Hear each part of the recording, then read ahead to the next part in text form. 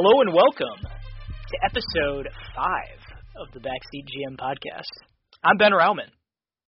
It's the holiday season, and I'm Zach Sperduti. We have a special episode today. We're going to be doing some prop bets as well as some team total over-unders for the upcoming season. It's going to be a lot of fun. But first, Zach, James Harden. I don't know. The most interesting part of all this, you could talk about how the Rockets have treated him like a king since he came into the organization, apparently, but then also apparently he's upset with the decisions the organization has made, even though that it's been reported that he's had an influence on every decision. So is he just like having hindsight 20/20 every 5 seconds and just like a little self-hate, a little self-deprecation going on? And that's understandable. We all go through that. But what's interesting is the whole body issue here. And, there's a picture of We don't body shame on this podcast, to be clear. No body shaming. No body shaming. If he wants to be a little bit more physical going into the season, and, because, in the paint, he gets hacked a lot. And I've heard he's, a premier post-defense defender. So maybe he just needs to get a little bit more chunk in there to really battle with those big guys. Yeah, the Rockets switch on defense, but they switch to whoever Harden doesn't want to move when the offense moves. So it's really not switching. It's more just making sure Harden stays in one corner and everybody moves around. But anyway, back to the body thing. The day before this game, he's looking trim. He's looking fit. He's no body fat. And then the next day, it looks like a melon being rolled out on the court here. It looks like he's about to try out for Santa Claus at your local Macy's. I was about to say he's getting into the holiday spirit a little bit. He is. So it's just interesting. I don't know if he's trying to like make himself trying to piss the Rockets off so they trade him, but we have to get the package back in order. He still has years left on his deal. He doesn't have leverage, so I guess his leverage is not playing. I don't know. This isn't the first time he's shown up and looked really chunky though. I feel like he has weird body fluctuations in weight. He's kind of like Zion. Zion will one day look really heavy, and then the next day he'll look super lean and fit. It's just weird. On the other end of the MVP spectrum, though, my prayers have been answered. Everyone said it couldn't be done, but Giannis put the pen to the paper, signed that Supermax extension. I know you loathe seeing me happy, Zach, but oh, I want to see you happy. I do. I'm happy for you. Oh, it feels good. It feels good to be from Milwaukee, baby. Hey, the pen is mightier than the tampering. No, of course not. They already hit the Bucks with some excessive tampering anyway, so I think they can lighten it up on the pen situation that Chris Middleton and Pat Connaughton got him as a birthday present.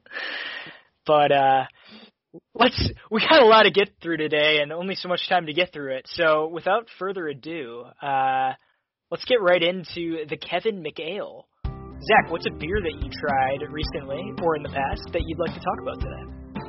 Yes, more importantly than the NBA season, the beer that I'm drinking currently is a Christmas ale from my favorite brewery, St. Arnold, out of Houston, Texas, hopefully a future sponsor of this pod. It's not the best beer in the world, but I have a little special Christmas cup or a special Christmas glass that goes with it. So it's got a little special place in my heart. It's a little spice, a little malty, but it's a little too light for a winter kind of beer. But hey, some days in Texas, some winter days in Texas, you kind of need a lighter beer. But today it's 40, so I want a heavier beer. I mean, if you're aiming for that St. Arnold sponsorship, you better be a little bit more positive in your reviews. He says, it's an alright beer. You might have to be kissing up a little bit more. But yeah, big fans of the show, St. Arnold, or big fans of the beer, both of us on the show. So it's starting to get a little bit better. It's starting to get a little bit more rich. The drunker I get, the better it gets. Are you, brother? The beer I'm going to talk about is from Dogfish Head Craft Brewery. Sequence Ale. Sequence Ale was one of the first session sours that I tried in my long journey of craft beers. But Seapoint Jail is like the ultimate kickback beer. You can enjoy it at tailgate. You can enjoy like in the hot summer sun. It's not really a winter beer, but like so it's a mashup of Kolsch, Salty Ghost, and Tart Berliner Weiss, and brewed with black lime, sour lime juice, sea salt. Really unique. Really, really enjoy it. I know you enjoyed it too, Zach, when you tried it. I did. I'm not usually a sour guy, but that's one of those sours that you're like, you know what, this is pretty tasty. I'm always willing to try sours, but like I found myself definitely leaning more towards the session sours as I've kind of tried more. I actually had a pretty good guava session sour a couple weeks ago. Maybe I'll talk about it on the next show. It was a Golden Monkey beer, I think. But moving on, quickly, we're going to go to the very well-loved part of the show, Deli Desktop, where Zach talks about all things deli.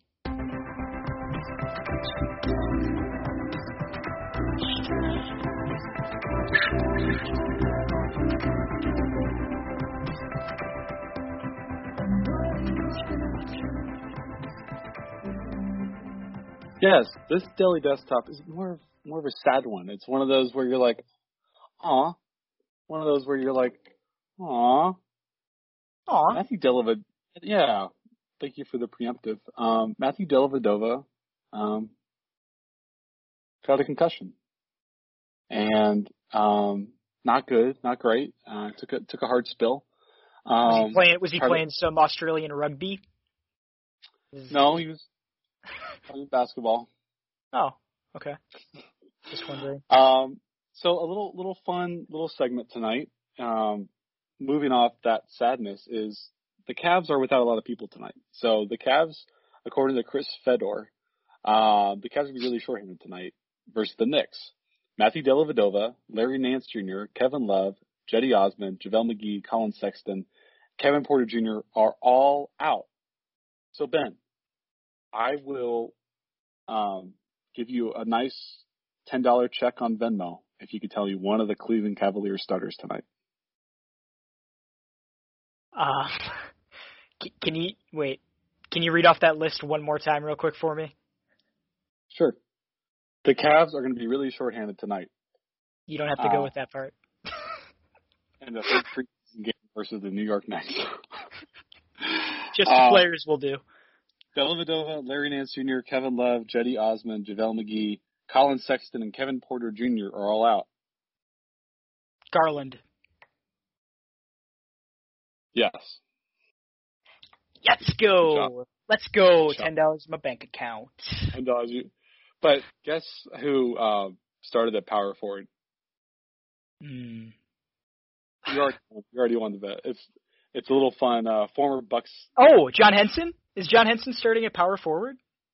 No, but a former Bucks player who was going to be an MVP one day. Thon Maker is on the Cleveland Cavaliers. 26 minutes, 6 rebounds, 1 assist, and 5 points. I had no idea. Oh, wow. I had no idea Thon Maker was on the Cleveland Cavaliers. That's news to me. That kind of goes to show the trajectory of his career since he left Milwaukee. But yep. He was once lauded as a future MVP by big man expert Kevin Garnett, but things took a downward turn since then. Let's get right into our bets, our prop bets and over-unders tonight. We have a lot to get through. We're going to talk about the Eastern Conference over-under team totals in this episode, and then in an episode that will be short to follow, we will follow it up with the Western Conference.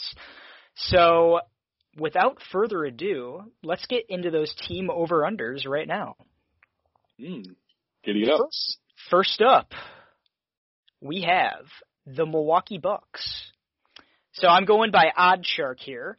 As we all know, the NBA season is going to be shortened this year to 72 games from the normal 82. So these numbers are going to look a little bit different than they would normally. That being said, I did take the liberty to adjust them to what they would look like on an 82-game pace. So first up, at the top of the East, projected by OddsShark, they have the Milwaukee Bucks at 51 games, set at the over-under. Now, adjusted to 82 games, that's 58. Last season, they were projected for 63 games with their win percentage. Now, that's taking into account bubble games and also the fact that it was a shortened season. So, on pace for 63, they only ended up with, I believe it was 57. So that's kind of the numbers that we're working with here. Zach, on a pace for an 82-game season, the over-under is basically 58 games. What do you think about that? These are always tough because these guys and gals get paid to make these lines. So all these lines are going to be pretty good, I think. This Bucks one's especially good. There's going to be some games that they're going to be playing some East teams where they're going to be rollover, but there's also some up and comers in the East. So I'm going to say under. Though even though I have them first in my Eastern prediction, I'm going to say under. Yeah, I'm going to go with under too, actually, for this one. So we have our unanimous pick. Write that down, folks. Definitely bet the under for the Milwaukee Bucks at 51 games. I also think the under just because, you know, they lost some depth, and depth is important in the regular season because you're not going to be playing your starters for as long a minutes. The Bucks definitely, I think, got better for the playoffs this year, adding Drew Holiday from Eric Bledsoe, and then, just improving that top higher echelon of talent. But as you go down the roster, it gets a little bleak.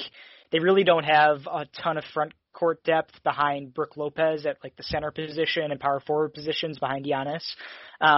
So if you're relying on Bobby Portis to be like your main backup big, you're going to struggle, especially defensively, during the regular season. So I'm also going to go under 58 games, which is the adjusted number.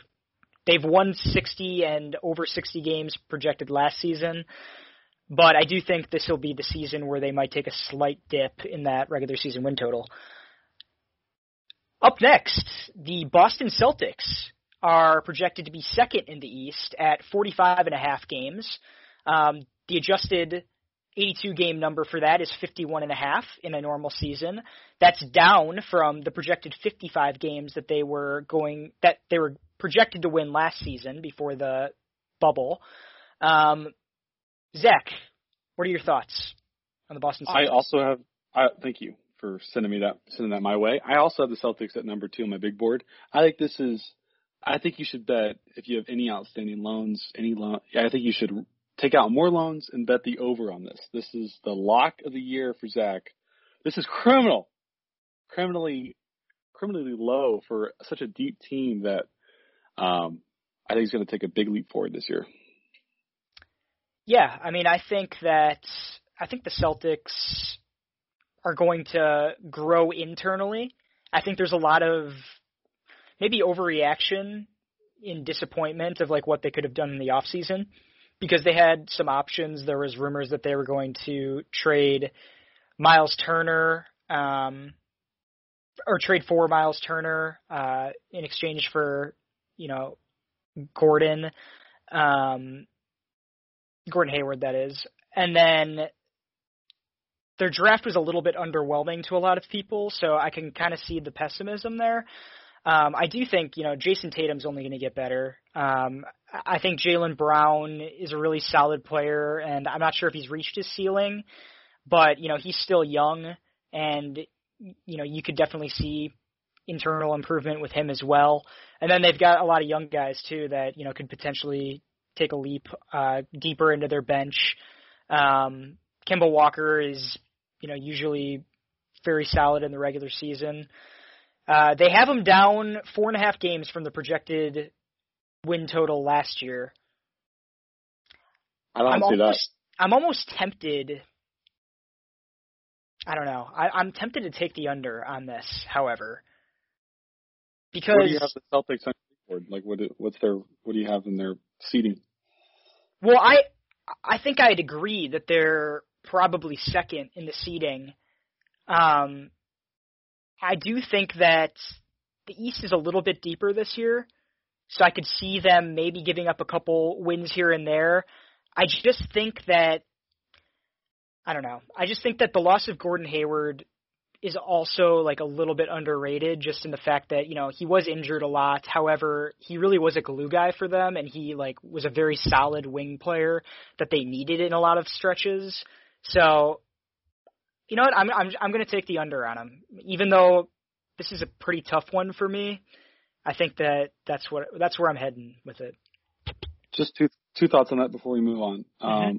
One, I think Gordon Hayward, there's a couple nights where he dropped 30, and I'd be like, wow, he's a perfect guy that can pick up the scoring load. But there's other nights where he was a liability, both on defense and on offense, where they'd swing on the ball, it wouldn't even be a black hole. He'd just like pass it back, and he wouldn't create any movement. So he's an interesting player. Just got hurt recently, so I think he's day to day with that though. I saw he hurt his hand. He's day to day apparently with his hand. So just like a pink, just a pinky thing. Mm-hmm.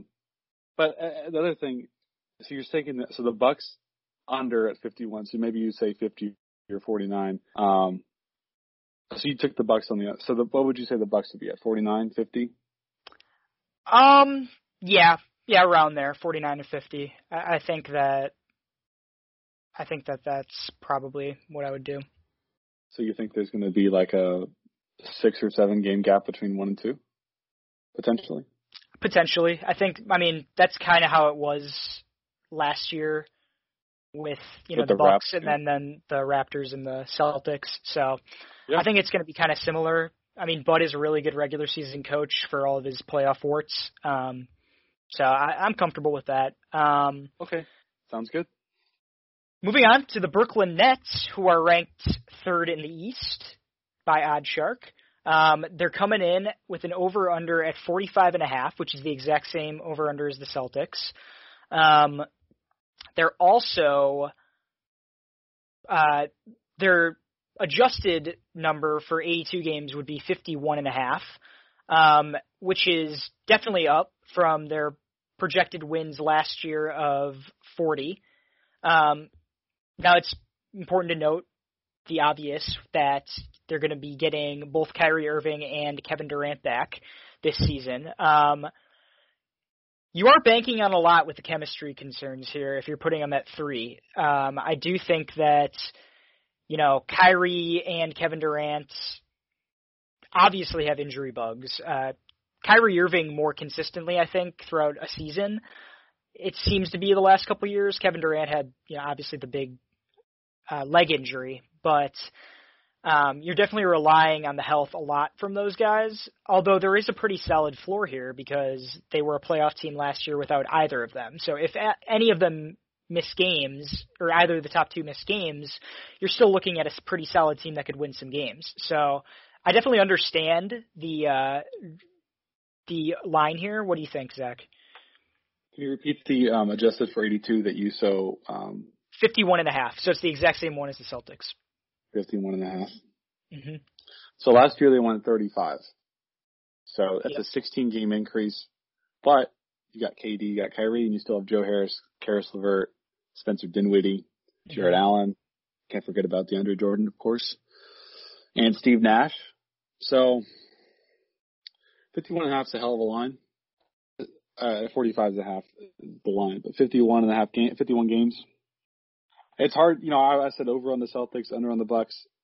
There's a lot of assumptions with the Nets, but I'm coming up with this on the spot because I didn't know the line before. I'm gonna say over.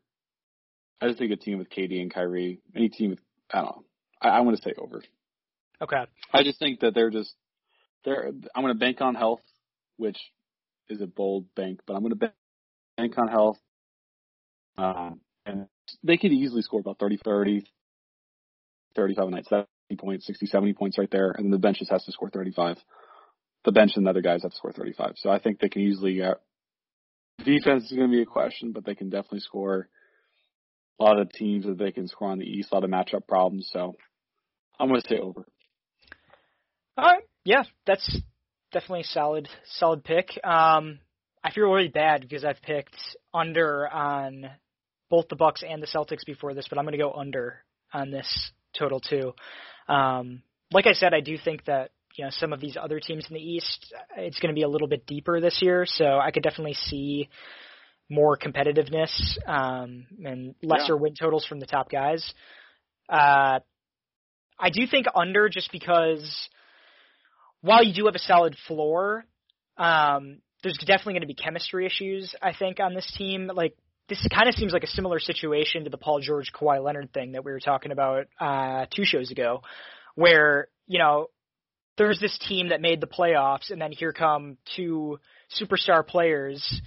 Granted, Kyrie Irving was there already in the locker room, but he didn't play much last year either. So these guys are used to playing with each other, and now they're the reserves, and you're basically doing KD and Kyrie's bidding, and getting DeAndre Jordan as the starting center when Jared Allen is there, and he's, a better player than DeAndre Jordan at this stage of his career. So I do think there'll be some chemistry issues probably, and, that's not necessarily a knock on Kyrie and Kevin Durant, but I do think that this situation kind of just stacks up for that. And then the defense is just going to be really bad, I feel like, for this team. They're going to be, having to score a ton night to night to, keep up with a lot of these other teams. So I think third is, kind of an ambitious place for them. I don't know if I would even have them that high, but we'll get into that a little bit later with some of these other teams, but I'm picking the under. Go ahead. Do you have one more thing to add? And I had them at 3. I didn't look at the odd chart before this, so I had them at 3 as well. I think that you brought up that's a great comparison with the Clippers. That's like an award-winning comparison because I didn't even think about that. That's a good comparison. But I think that for all of Kawhi and Paul George's defensive abilities over Kawhi and KD, I think that they didn't work as hard on defense because they were asked to do more of the scoring. So the defense wasn't really a factor for them. So it's going to be interesting to see if Karis LeVert can step up. Jared Allen, hopefully he gets more starting minutes than DeAndre Jordan because he's more athletic, better defender. But I think that Kyrie and KD are better scorers. So I think they'll be able to create more opportunities for the other guys instead of – and they're more of a quicker ISO player. ISO players are more – Kyrie is a little slow, but I think they're just – like Paul George and Kawhi, they kind of have to feel it out. And I think KD and Kyrie know how to get to their spots a little bit better. So I think the offense will run better with those 2 guys than with Kawhi and Paul George. Yeah, it's really the defense that I'm worried about.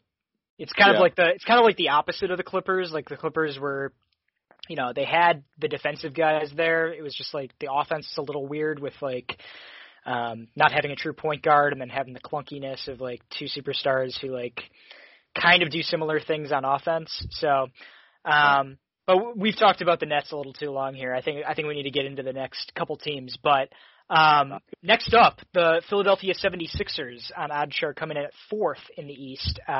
Over under of 45.5.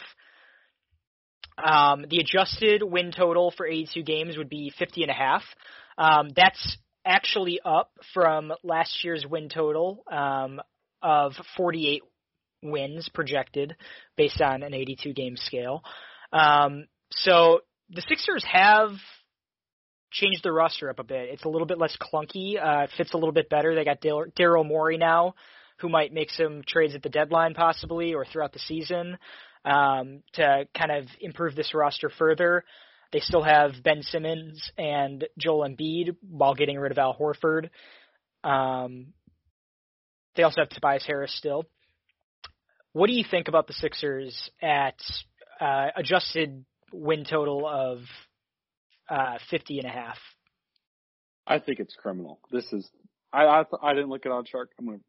It's not going to be the last time I said that. Is the last time I'm going to say that because you guys know that by now. They won 43 games last year. I guess unless we're betting on that Daryl makes a move, but I'm going to go way under. This is another lock of the year. Bet the under. I don't like it. Injuries can pop up. I didn't say injuries for Nets, so that's not consistent on my end, but I just think the 76ers are just not a great regular season team.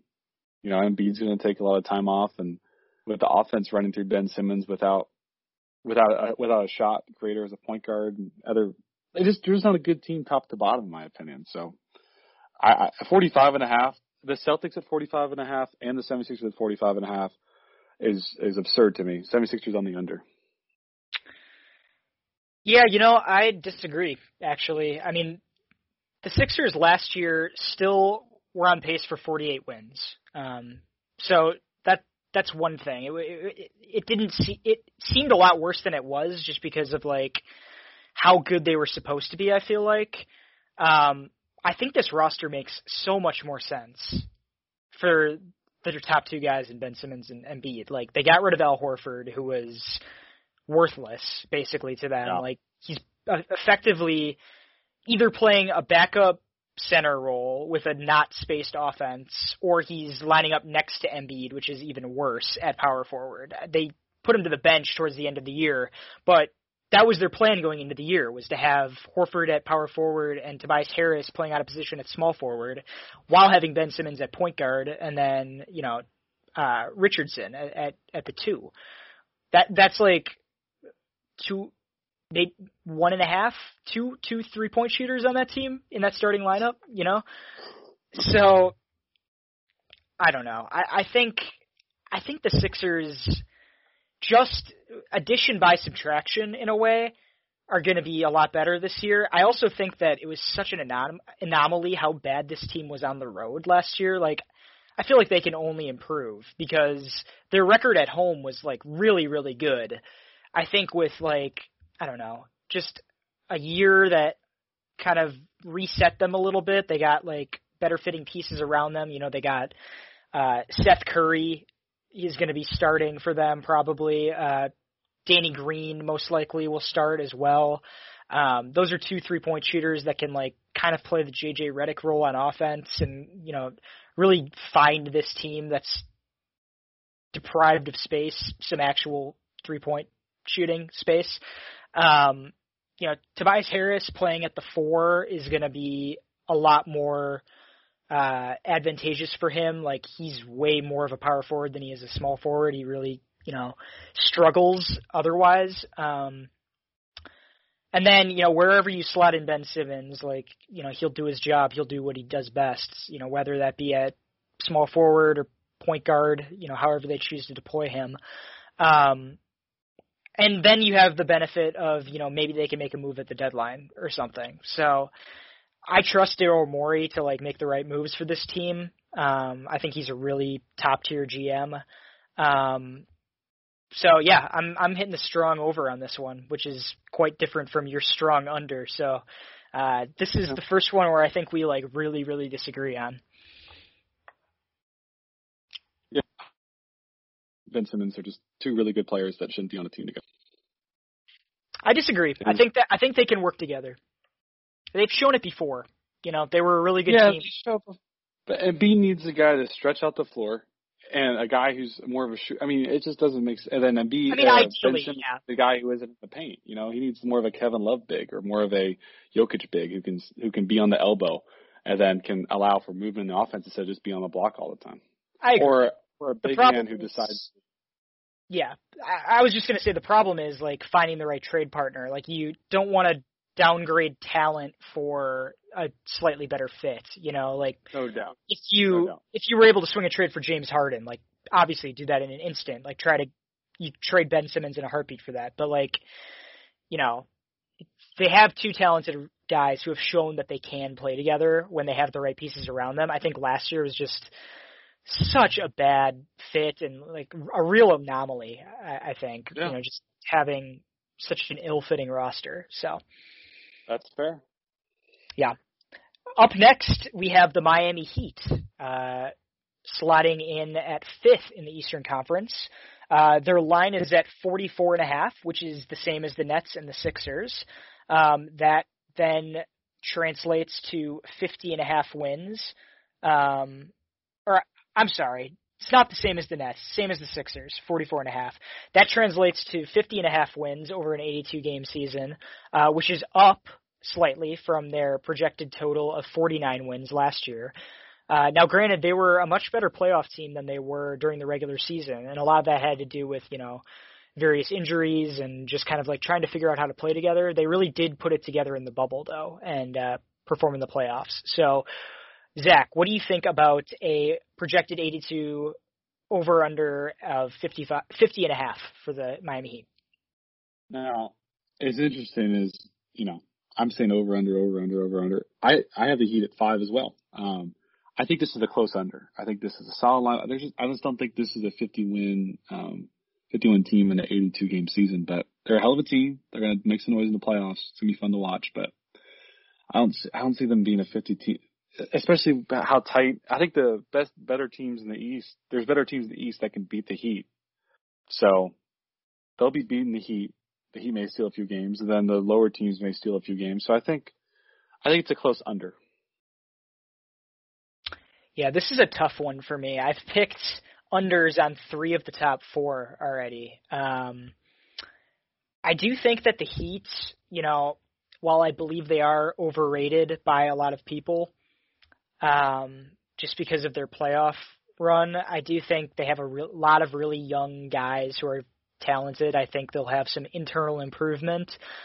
Even though they didn't really make any big splashes in the offseason, they were kind of linked to a couple guys.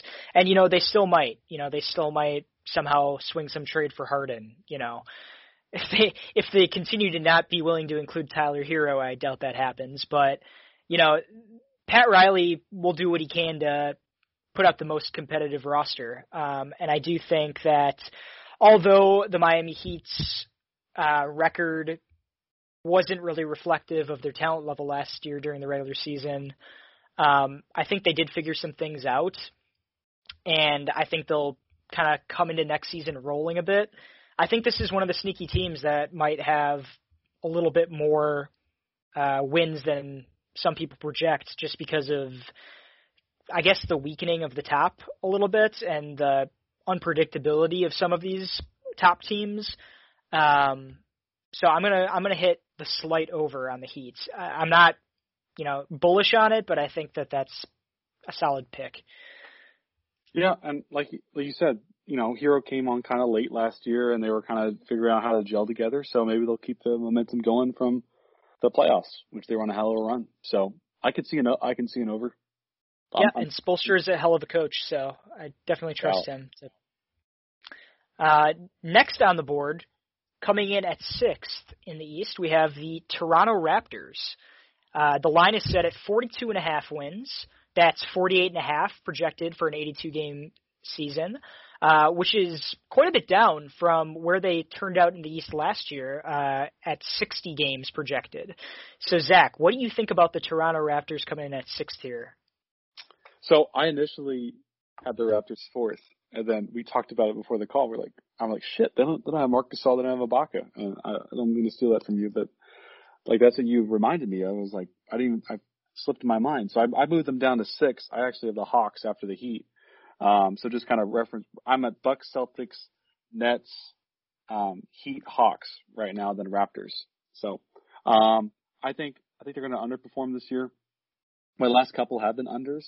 I think there's going to be a bit of a stratification between the top dogs and kind of the middle dogs. But do you think there's going to be more competitiveness? It makes it tighter. I think that could definitely be a possibility. But as far as the specific Raptors go, they lost some big pieces, tougher competition in the East. They didn't get better, and obviously they're being penalized for it. So I think it's a close under. Okay. I actually have the Raptors at a slight over. While obviously, I actually also it kind of slipped in my mind about Ibaka and Gasol until, I was doing some research for the podcasts earlier, but, they did pick up Aaron Baines, who's a solid big. He can do a lot of things, like hit threes, and, he's a really good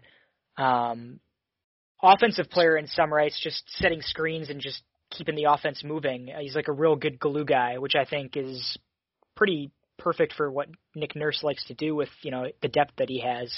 They are going to be, probably a little bit more thin there in the front court, though. Obviously, Aaron Baines isn't as good as, those other two guys that he's replacing, I don't think. But, Nick Nurse is probably the best coach in the league, if not, top 2, 3 at the very least. I do think that, he's gonna have a team that's gonna be really competitive. The Raptors projected at the bottom of the East, playoff picture last year too. And then they surprised everyone and, skyrocketed to, just behind the Bucks. So that was out of nowhere. I think that, they can do maybe not that again to that degree, but I do think that they will be underrated on most bet lines. So I'm going to go with the over here at 42.5 for the Raptors. I do think that they can approach being a 50-win-ish team in a regular 82-game season this year. So it's just tough losing. Like, you got Aaron Baines, Chris Boucher, Alex Lynn as your 3 big guys, and then your power forward's Pascal Siakam, which is obviously amazing. But who's Pascal Siakam's backup? I mean, OG Anunoby. I'm looking at the ESPN depth chart here, but then OG Anunoby's a starter. So Norman Powell. I mean, their big man, like their big man depth, like you talked about, is just criminally low. So I think that's may not hurt him in the regular season though. So I'll definitely hurt him in the playoffs, but it's a different game in the regular season. So it really is. And that was another, you reminded me before we move on to the next team. OG Anunoby, I think he's a player that improved tremendously last year, and I think he still has room to grow for his ceiling. I think that he could definitely be like a really, really solid, piece that could, a solid starter that could be, even more than that this year, because he was already a really, really solid starter last year, 3-point shooting, and he's probably one of the best perimeter defenders in the league already. So fair enough. All right, let's go to number 7th in the rankings in the East, the Indiana Pacers, who come in at 39.5 wins. That's 45-game projected pace for 82 seasons. That's down from their projected wins last year, which was 51. The Pacers really did not do much of anything this offseason. They kind of ran it back completely. And, that might be to their benefit in some ways, just because, personally, I think that they probably should have held on to, Miles Turner. I think that would be kind of a steal for the Celtics. They would have gotten Gordon Hayward back, but, they kind of have a lot of wings and guard wings already, with, Brogdon, Oladipo, and I think, I don't know. I'm not saying that the Pacers did well by doing nothing necessarily. They did change their coach, so we'll see how that goes. McMillan did have a knack for having his teams overachieve in the regular season. I think the Pacers weren't projected to win the amount of games that they ended up winning and were projected to win after, COVID hit last year. I do think that, 45 win pace for this team again, that's down 6 games from their projected pace last year. I don't feel great about hitting the over on this. I think I'm going to go with the under. It's a new offense, probably with a new coach. They didn't really do a lot to address like some of their, needs. I'm hitting the under on the Pacers. Ben, I'm hitting the under so low, I have them missing the playoffs. Really? Yeah. I definitely see a couple teams that are projected outside of the playoffs in this standings. I could definitely see them sneaking into one of these last couple spots. So, yeah, definitely could get behind that. I just don't see it. I mean, the only reasons why they were winning games was because T.J. Warren was popping off, and T.J. Warren is not a good basketball player. So it was just the little bubble. Hey, let's calm down on the GOAT, T.J. Warren. He had a 50-point game last season. Yeah, and then Jimmy Butler sunned his ass. But, they do get Sabonis back, get a little bit more depth back there. I'm going to bank that Oladipo gets out at some point, and they're just left with a really bottom-tier team that is just playing a style of basketball that doesn't work anymore. So, I mean, they had a lot of injuries last year, and they still overperformed. Playing devil's advocate. But the East last year was so bad that Nets team was 7th. So I just think the East got so much better that they didn't get any regards better. So whether they missed the playoffs or not, this line is an easy under. Yeah. But yeah, I'm gonna hit the under too. Yeah. I'm struggling to see it with the Pacers. Let's move on to the next team, the Atlanta Hawks, coming in at the last playoff spot, the 8th seed. Their line is at 35.5, which is projected pace of 40.5 over an 82-game season. That is up about roughly 15 games from last year, where they were projected to hit 25 wins. The Hawks got a lot better. They added a lot of talent in the offseason, getting Bogdan Bogdanović. They picked up Gallinari. Yeah, Danilo Gallinari from the Thunder. They definitely added a lot of scoring, which is, something that they were a good offense, with Trae Young on the floor last year, but like their defense is going to be interesting, to say the least. Yeah. They really don't have a ton of guys who can, really defend at any level. Trae Young is, we discussed this on a prior podcast. He's by a lot of metrics the worst player defensively in the league, and it's not really super close. He was like 480th in defensive net rating last year. Yeah. I also think, Gallinari, he's obviously a great addition for them. They do have John Collins already, whose natural fit is at power forward, so obviously you're going to have Gallinari go to the small forward position, which, he did well with the Clippers next to Tobias Harris. I think it can work, for sure. I do think that he's probably a little bit more comfortable at power forward. But what are your thoughts on the Hawks in the 8th seed, Zach? I'm bullish on this one, man. I think that the Hawks are going to be the 6th seed in the East this year. They're going to struggle on defense, but doesn't really matter. We're not talking about playoff hopes yet. We're talking about regular season wins and points win regular season games. So I think they've, adding Bogdan and Gallo, I think that's just a hell of an addition for Trae Young to have some weapons at his disposal. They got Rondo too. Don't forget Rondo. Yeah, and they got Rondo come off the bench. So they got 2 really good guys in Gallo and Rondo that I think would be perfect on playoff teams. That being said, Rondo's a terrible regular season player, so. Yeah, but he's better than George Hill, so. No, he's not. Are you kidding me? What? Are you kidding me? Regular season player? George Hill shot like 50% from 3 this season. And he was shooting like a 0.5 a game. No, that's not true either. So I think I love the Hawks this year. I think they're going to be a really good surprise team. Defense struggles maybe a little bit. Center struggles a little bit, but I just think they got a lot of talent, a lot of scoring, and they're going to surprise a lot of people. And so I'm slamming the over on this one. Yeah, I'm gonna go with the over too, just because this bracket here, with kind of the Heat. Well, actually, the Sixers through the Hawks, I think, is kind of the group that I'm expecting to overperform their numbers, and that reflects what I've kind of done with over-unders here. I think these are the teams that I'm talking about that might take a couple games off these top teams, and that's why I took the unders on them. After that, it gets a little bit more dicey, when you get to the bottom of the East. So I'm going to slap the over just because I don't have a ton of belief in the Wizards or the Magic or the Bulls or the Hornets or the Pistons or the Knicks or the Cavs. I think that they're clearly a better team than all those teams, so they're going to find a way to win games in the East. I agree. Alrighty.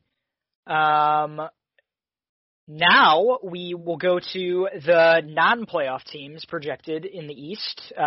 You or I may disagree with, whether one of these teams sneaks in towards the top of this list probably, but we're going to go lightning round on these because we're kind of, we're going a little bit long here. So Washington Wizards, the line is set at 32.5. That's projected for 37 wins over an 82-game season, which is up by about 9 games from last year's projected win total of 28 games. What do you think about the Wizards, Zach? I love them at the 8 seed. They're my 8 seed pick this year. I'm taking that's a good line. It's actually an aggressive line for a 9 seed. They're really talking about a tight window here. They got a really tight race. You said lightning round, and I'm rambling. So I think they're going to take a lot of games off these bottom teams. They're going to steal a couple of games off top teams that are resting their players. I think they squeak in the 8 seed, taking the over by a little bit. All right. So 37 wins is basically what we're working with here in a normal 82-game season for this over-under line. I do think that, Westbrook has a lot of faults. I will say that. However, having him during the regular season is better than having a hurt John Wall during the regular season. So, and that's reflected here. I mean, they were projected to get 28 wins last year. Now they're projected, 37 effectively over an 82-game normal season. So, this is tough. I'm going to go with the slight over on this, more because the Pacers concern me. I'm gonna go with the slight over just because, I think Westbrook and Beal are a pretty potent offensive duo in the regular season anyway. The Wizards are going to struggle, obviously, defensively like they did last year, but they're going to be better offensively. So, slight over for me on that one. Westbrook, he's going to be on an absolute mission, dude. I wouldn't be surprised if they end up like in the 6th seed or the 5th seed, just somehow, some way, and then losing the first round, of course, because that's what Westbrook does. But he's going. I was very surprised if they did that. I got him as my 8th seed because I don't bet against Russ in the regular season, but you never know. Okay, this is supposed to be a lightning round. This is supposed to be a lightning round, Zach. We're getting off topic here. I got a few more things about Davis. Orlando Magic. The line is set at 32 wins. That's 36.5 over an 82-game season, which is about equal to what they were projected last year with 37 wins. Orlando Magic, Zach, go. Don't bet on it. They're probably going to hit the line. Nothing to see here. They're a good team, but Vucevic, Big Vuj, he should be on a playoff team, not this team. He's a really good player. He showed that, like in the game 1 of the Bucks, when he's hitting his shots, he's a hell of a player. Just the Magic suck. Yeah, I mean, this is hard to predict just because it gets way more difficult, I think, when you get to the bottom of any division to project where all these wins are going to shake out. I think this is a really good line. It's about the same as what they had last year. Granted, they did lose DJ Augustine, who started for them a lot. Now they're going to rely more on Fultz, but they did get some good draft talent. Rookies are hard to rely on, though, when it comes to wins. I'm going to go slight under here, just because, I really don't know. I would not bet on this at all. If you have your bet on that, that's uninspiring, I know, but that's all I have to say on the Orlando Magic, kind of the most meh team that I have here. Next, Chicago Bulls. The line is set at 29.5. That's projected 33.5 over an 82-game season, which is up from where they were last year, projected to go 28 wins. What do you think about the Chicago Bulls?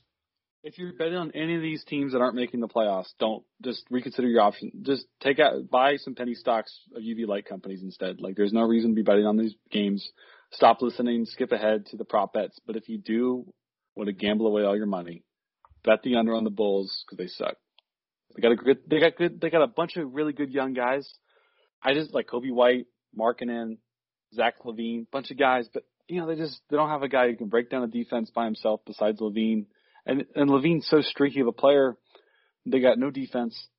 They're not a good team, especially in the stacked East. I disagree on this one. The Bulls are actually kind of my slight sleeper of the rest of these East, non-playoff teams. I don't think that the Bulls will make the playoffs. Not going to go that far, but I do think that they might be a little bit better than a lot of people think, just because head coaching change, first of all. They don't have Jim Boylan anymore, who was the worst coach in the league. I think most people would agree. They upgrade to Billy Donovan, who's a very solid, coach. He can win you some regular season games. He's shown in the past with the Thunder. I also think, he's just going to use some of their young guys a lot better. I also have Lauri Markkanen as a fantasy sleeper this year, just because I think that he's going to have a bounce back year. He had a really, really bad year after a pretty promising rookie season. So I think he'll bounce back a little bit. I mean, they still have Zach LaVine, who's, just a scorer basically, but he's good at what he does on a lot of nights. I just think the Bulls, they have new ownership. Obviously, the ownership is kind of taken this year to evaluate things. They didn't make a lot of offseason moves. But I do think that the coaching definitely matters, and this team might be a little bit more inspired this year. They might, have a little bit more of a push to try to make the playoffs. I don't think they will, but I'm going to go with the over on them. That's fair. I mean, they got a lot of positive things going for them on their jersey. They're trying to be a better, more winning culture. So I wish them all the best. Yeah, their jerseys aren't bad. They're doing something, I think it's a theater in Chicago that they're paying homage to, so that's kind of cool. Charlotte Hornets up next. The line is set at 25.5. That's 29 games projected over an 82-game season. That is exactly what they were projected last year, 29 wins. So Charlotte Hornets, Zach, how do you want to waste your money? I'm gonna take the over. Roll the dice on Melo. Why not? Or I'm never gonna call him Melo. I love Melo. Real hoopers know who the real Melo is. Yeah, I never really understood why. I mean, I guess it's his own self-given nickname, but people just referring to him as Melo seems off to me. I also am going to take the slight over on the Hornets, just because I think, you get Gordon Hayward, that's more talent than you had last year. You get LaMelo. I mean, rookie point guards are always a toss-up. Sometimes, more often than not, they take a little bit longer to find their footing. But, I mean, LaMelo, I've watched some of his preseason games. He had some cool stuff that he was doing. He's still going to be figuring it out, obviously, to begin the year. But, I mean, the Hornets definitely got a talent infusion from last season, ever so slight, but, obviously you'd rather have Gordon Hayward than Nick Batum. So, that's basically my take. I'm going to go over. Yeah, I like LaMelo. He's a smooth player, sees the court well. The shot's got to come around, and he's got to be a little bit tighter because, it's the NBA. Mistakes are a little bit more, penalized than they are in Slovenia or, Czechoslovakia or wherever he played. But, I think he's a really smooth player, and, I think he's got a better growth arc than Lonzo. So we'll see. Yeah. All right. Next up, the Detroit Pistons coming in at a 23.5 line, 27 projected for an 82-game season. That is 2 games ahead of where they were projected last year at 25 games. I think the Pistons are going to be bad this year. They're going to be really, really bad. I'm taking the strong under on this. To have them 2 games ahead of last year last year, obviously, Blake Griffin is out for a huge chunk of the year, but do you really expect Blake Griffin to be healthy all season this year?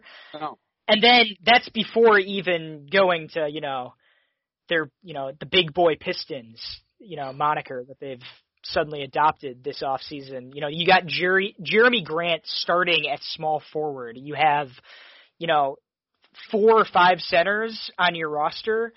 You draft one and then you pick up, Mason Plumlee. I guess he's starting, maybe. Yeah, he's starting. So, you have a rookie point guard, Killian Hayes. I really liked him coming into the draft. I thought it was a steal for them to get him there. But like I said about rookie point guards, they take a while to find their footing, and you are not putting him in a position to succeed in this roster. Like, this is going to be a really weird spacing thing. I mean, when Blake Griffin is healthy, it's going to be a little bit better, I guess, but like having Grant play out of position at the 3 and then not really having like a ton of backcourt depth is going to be like really weird. I think the Pistons are going to be contenders for the worst team in the East this season. It's a terrible place for Killian. There's no shooters around him. No consistent shooters around them. And as a point guard, you need guys who make plays, guys who, when you pass them the ball, another guy who can create open plays for them. And Blake Griffin, like you said, shelved himself. So there's not going to be a lot of movement in the offense, not a lot of space in the offense, not a lot of open opportunities. So it's going to be a depressing season. Yeah. Next up, speaking of depressing, the New York Knicks. Their line is set at 22.5. That's 25.5 over an 82-game season. That is basically what they were at last year, where they were projected 26. This is one of those mad lines where I would not bet on it, but I guess I'll go over, just because. Oh. Bullish on the old Knickerbockers. I'm not bullish at all on the Knicks, but I do think that if I have the Pistons that low, and I'm going to have sneak preview the Cavs pretty low too, I'm going to at least have a slight over on one of these teams here. I think the Knicks, they signed a couple pieces. They're not great pieces, but they're pieces. They got Austin Rivers on a pretty cheap deal. They signed what? Elfrid Payton. Well, yeah, they re-signed him. They got a pretty high pick in the draft this year, but he's more of like kind of a complimentary guy, kind of more of a ceiling raiser than a floor raiser. So I wouldn't expect a ton out of him this year, but I mean, maybe you have some internal improvement from Mitchell Robinson and RJ Barrett. I don't know. I think I picked the under on a couple of these teams here at the bottom. I'm going to pick the over on the Knicks just because. I'd be surprised if they win a game. Any team that starts Nerlens Noel in 2021. Hey, Nerlens Noel, underrated bench big, not a great starter. He's a terrible big in general. No, he played pretty well on the Thunder. Anyway, go on. I was saying, people thought, oh, he's joining the Thunder. He's kind of one of the guys off the bench. He could fill Adams' role. Then he's just doesn't have quick hands. Doesn't have any post moves. No reason he should be starting. It's not going to help their offense. That's for sure. He's more of a defensive guy, if anything. But yeah, Kwame Brown of 2021. Nerlens Noel. You heard it here first. So important. Okay. Last that we have to cover before we go on to our awards picks. To wrap this up, the Cleveland Cavaliers coming in at a sad 21.5. That's the lowest by a game to the Knicks. 24.5 projected over an 82-game season. That is basically dead on where they were last year at projected 24. I'm going to take the under on the Cavs just because I really don't know what their plan is. They kind of have some weird pieces fitting together. I think they still want to be bad. I think they're still going to be bad. I don't think Garland or Sexton will really win them a lot of games. Even if they have some improvement from Porter Jr., who I actually think is a decent player, I just don't think they have the talent to really do anything unless they make some kind of play at the deadline, which I don't think they will because they're trying to lose. So I'm going to take the under on the Cavs. I am slamming the over on this, dude. You got Kevin Love back. You got Andre Drummond. With Matthew Dellavedova?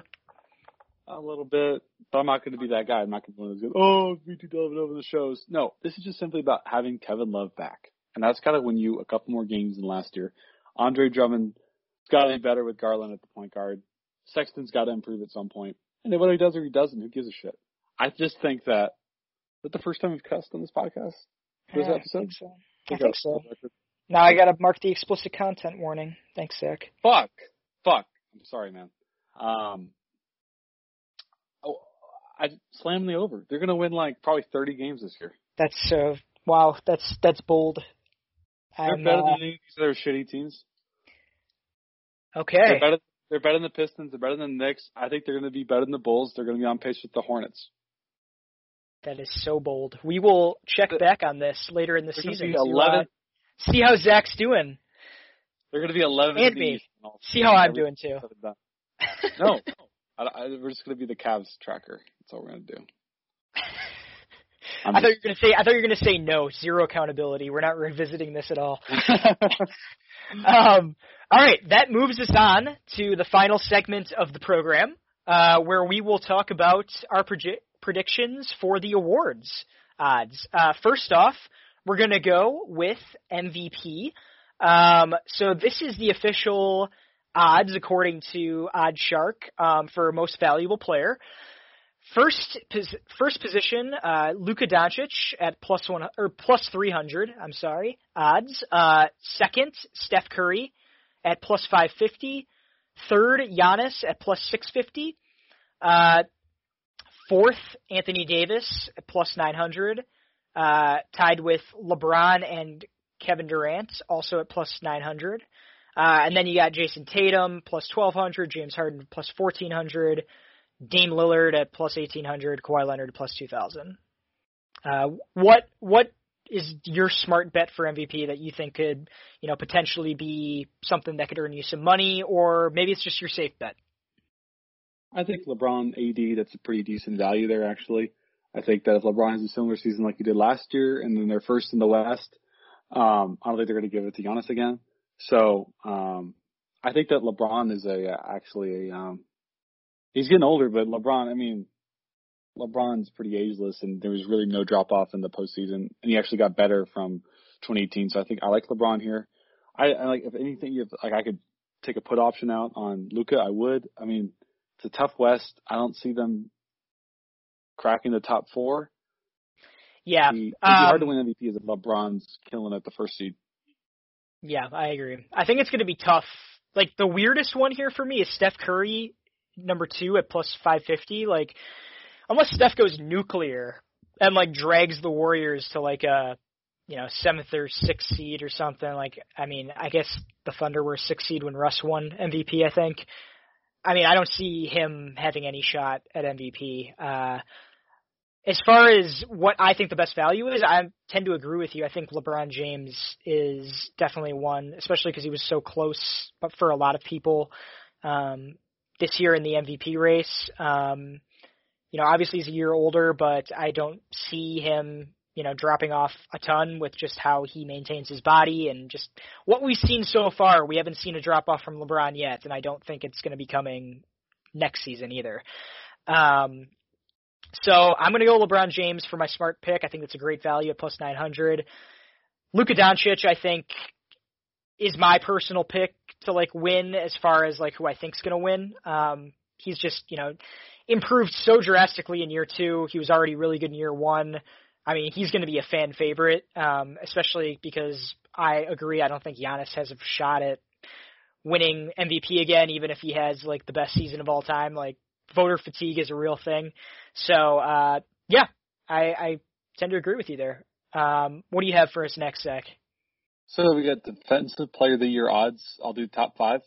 Rudy Gobert at plus 250, AD at plus 260, Giannis at plus 400, Bam at plus 800, and then Embiid at plus 1,000.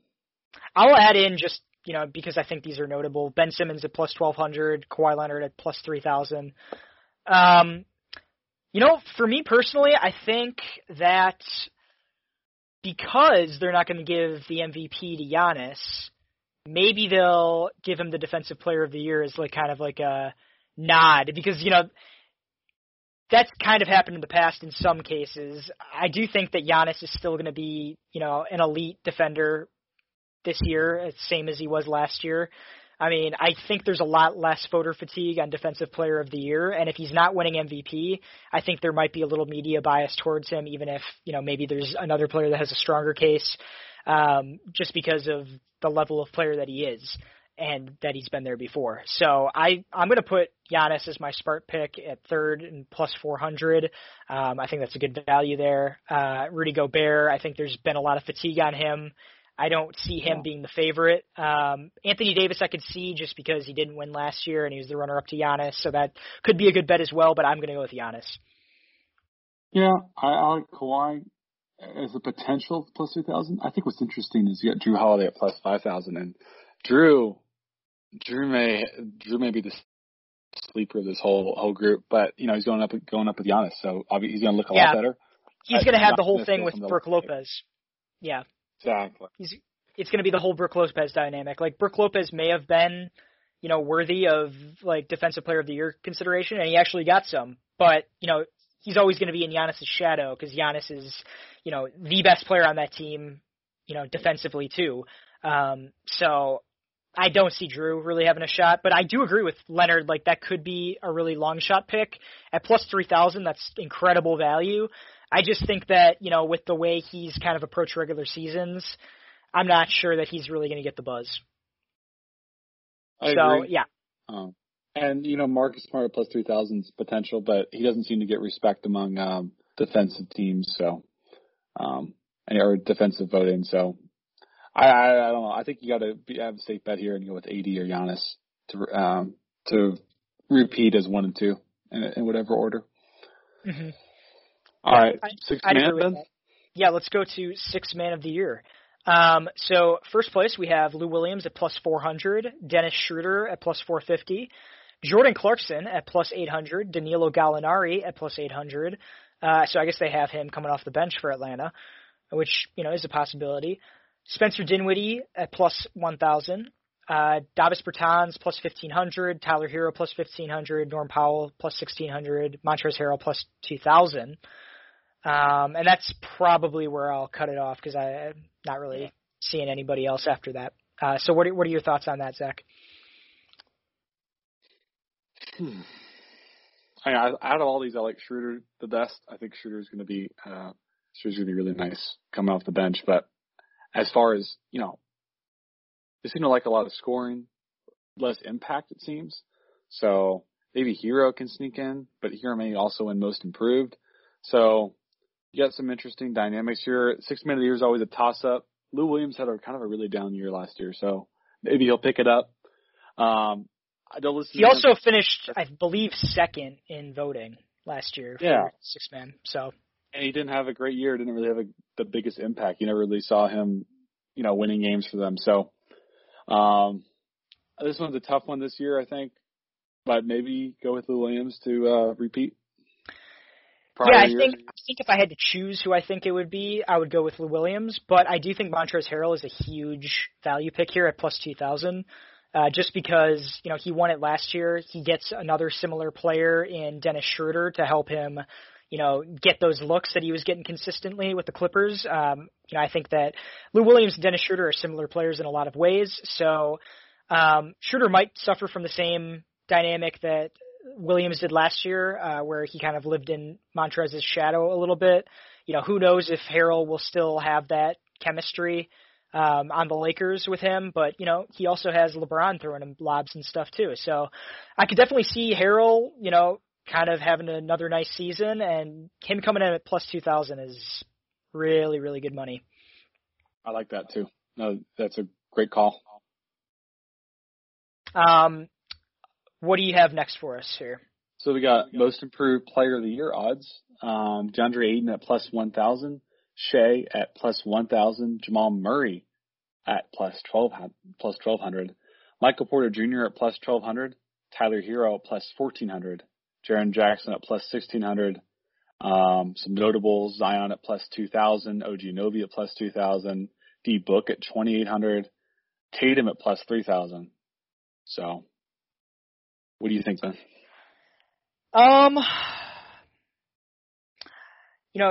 A lot of people might be tempted to go with Zion here at plus 2,000, and I'm not 100% opposed to it, but I'm a little uncomfortable just because of how good he was perceived last year already.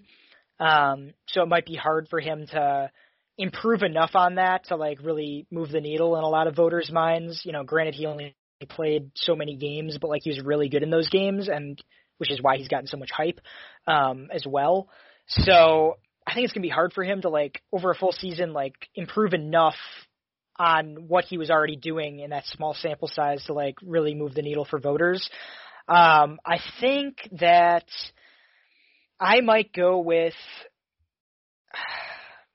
This is tough, but because I feel like this is the toughest to really predict every year, just because it's like some of these players come out of the blue.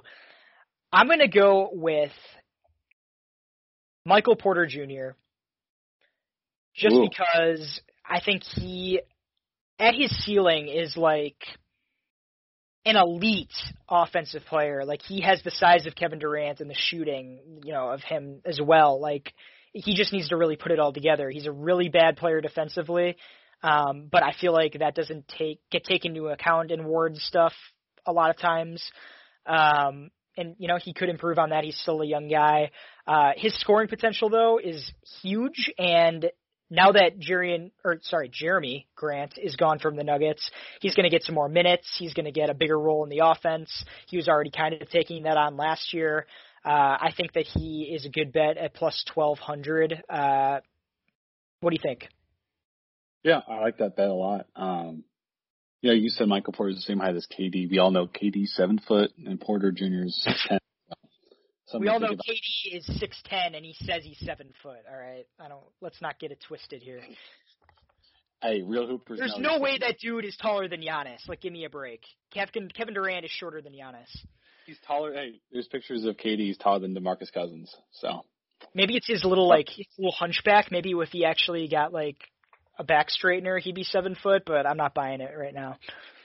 A little posture corrector. Hey, just to be different here, Michael Porter Jr., I like that pick. You had a great argument. I think Devin Booker is an interesting one at plus 2,000. Had a really good bubble. He's always been knocking at the door of playing winning basketball. I think he kind of maybe figured out the game a little bit, in the bubble. He's always been a hell of a scorer, hell of a player.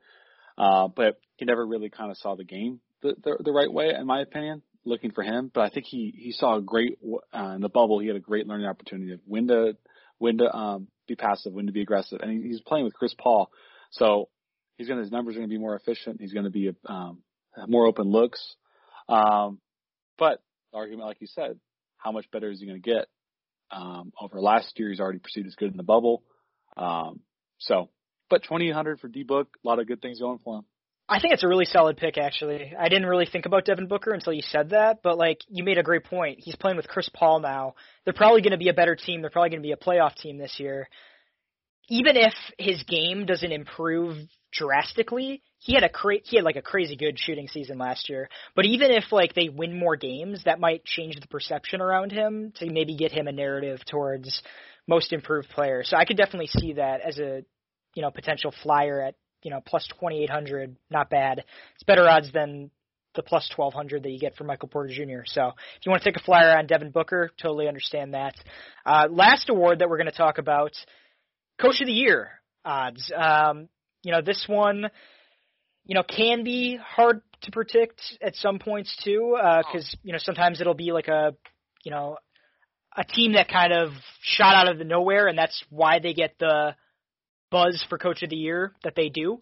But I'm going to read off the line here. We got Steve Nash at plus 700, Monty Williams at plus 900, Eric Spoelstra plus 1,100, Frank Vogel plus 1,100, Rick Carlisle plus 1,400, Brad Stevens plus 1,600, Tyronn Lue plus 1,600, Doc Rivers plus 1,600, Stan Van Gundy plus 1,600, Mike Malone plus 2,000, Nick Nurse plus 2,200. What do you think, Zach? That pretty much bottoms out after that. I'm just gonna throw a crazy one because you researched this more than I have, and you're gonna give us a better educated answer. A lot of these top guys, I like Spo for a safe pick. So Lloyd Pierce, I also like him as a sleeper for the Hawks. But you know what? I'm going to go with Steven Silas, baby, H-Town. I think that, Harden's going to leave. and then he's going to be able to. The Rockets may sneak in that 5-6, maybe get a 5-6-7 seed. I'm just bullish on the Rockets this year. So I think Stephen Silas, like weathering the storm through Harden, getting two guys who've been off. I didn't even think about it. Most improved, John Wall. Or, that'd be more comeback player of the year, I guess. That wouldn't be most improved. Yeah, Sorry, it wouldn't comeback be most player improved. We're not doing comeback player of the year odds. So I think that he's got two guys coming off basically career-ending injuries, weathering the Harden drama. So you're going with the narrative pick. I don't even see him on this list, so you're going to be really getting good odds for that one. Plus 4,000. I'm going to pick a realistic coach of the year. And go with I'll go with, like you said, I think, Spoelstra's a good, solid pick. He hasn't been picked as coach of the year in a while. I do have the Raptors as a team that I think will overperform. I don't know how much more they'll overperform, though. I kind of doubt they'll get back to where they were last year. Plus, Nick Nurse just won it, so maybe there's a little fatigue there. I'll go with Rick Carlisle because I do think that, the Dallas Mavericks were the best offensive team in the league last year. They were a 7 seed because their defense was pretty bad. But, you get 30-year Luka. He's going to improve. You did get some, nice complimentary piece in Josh Richardson to put next to Luka. He's a good defensive player.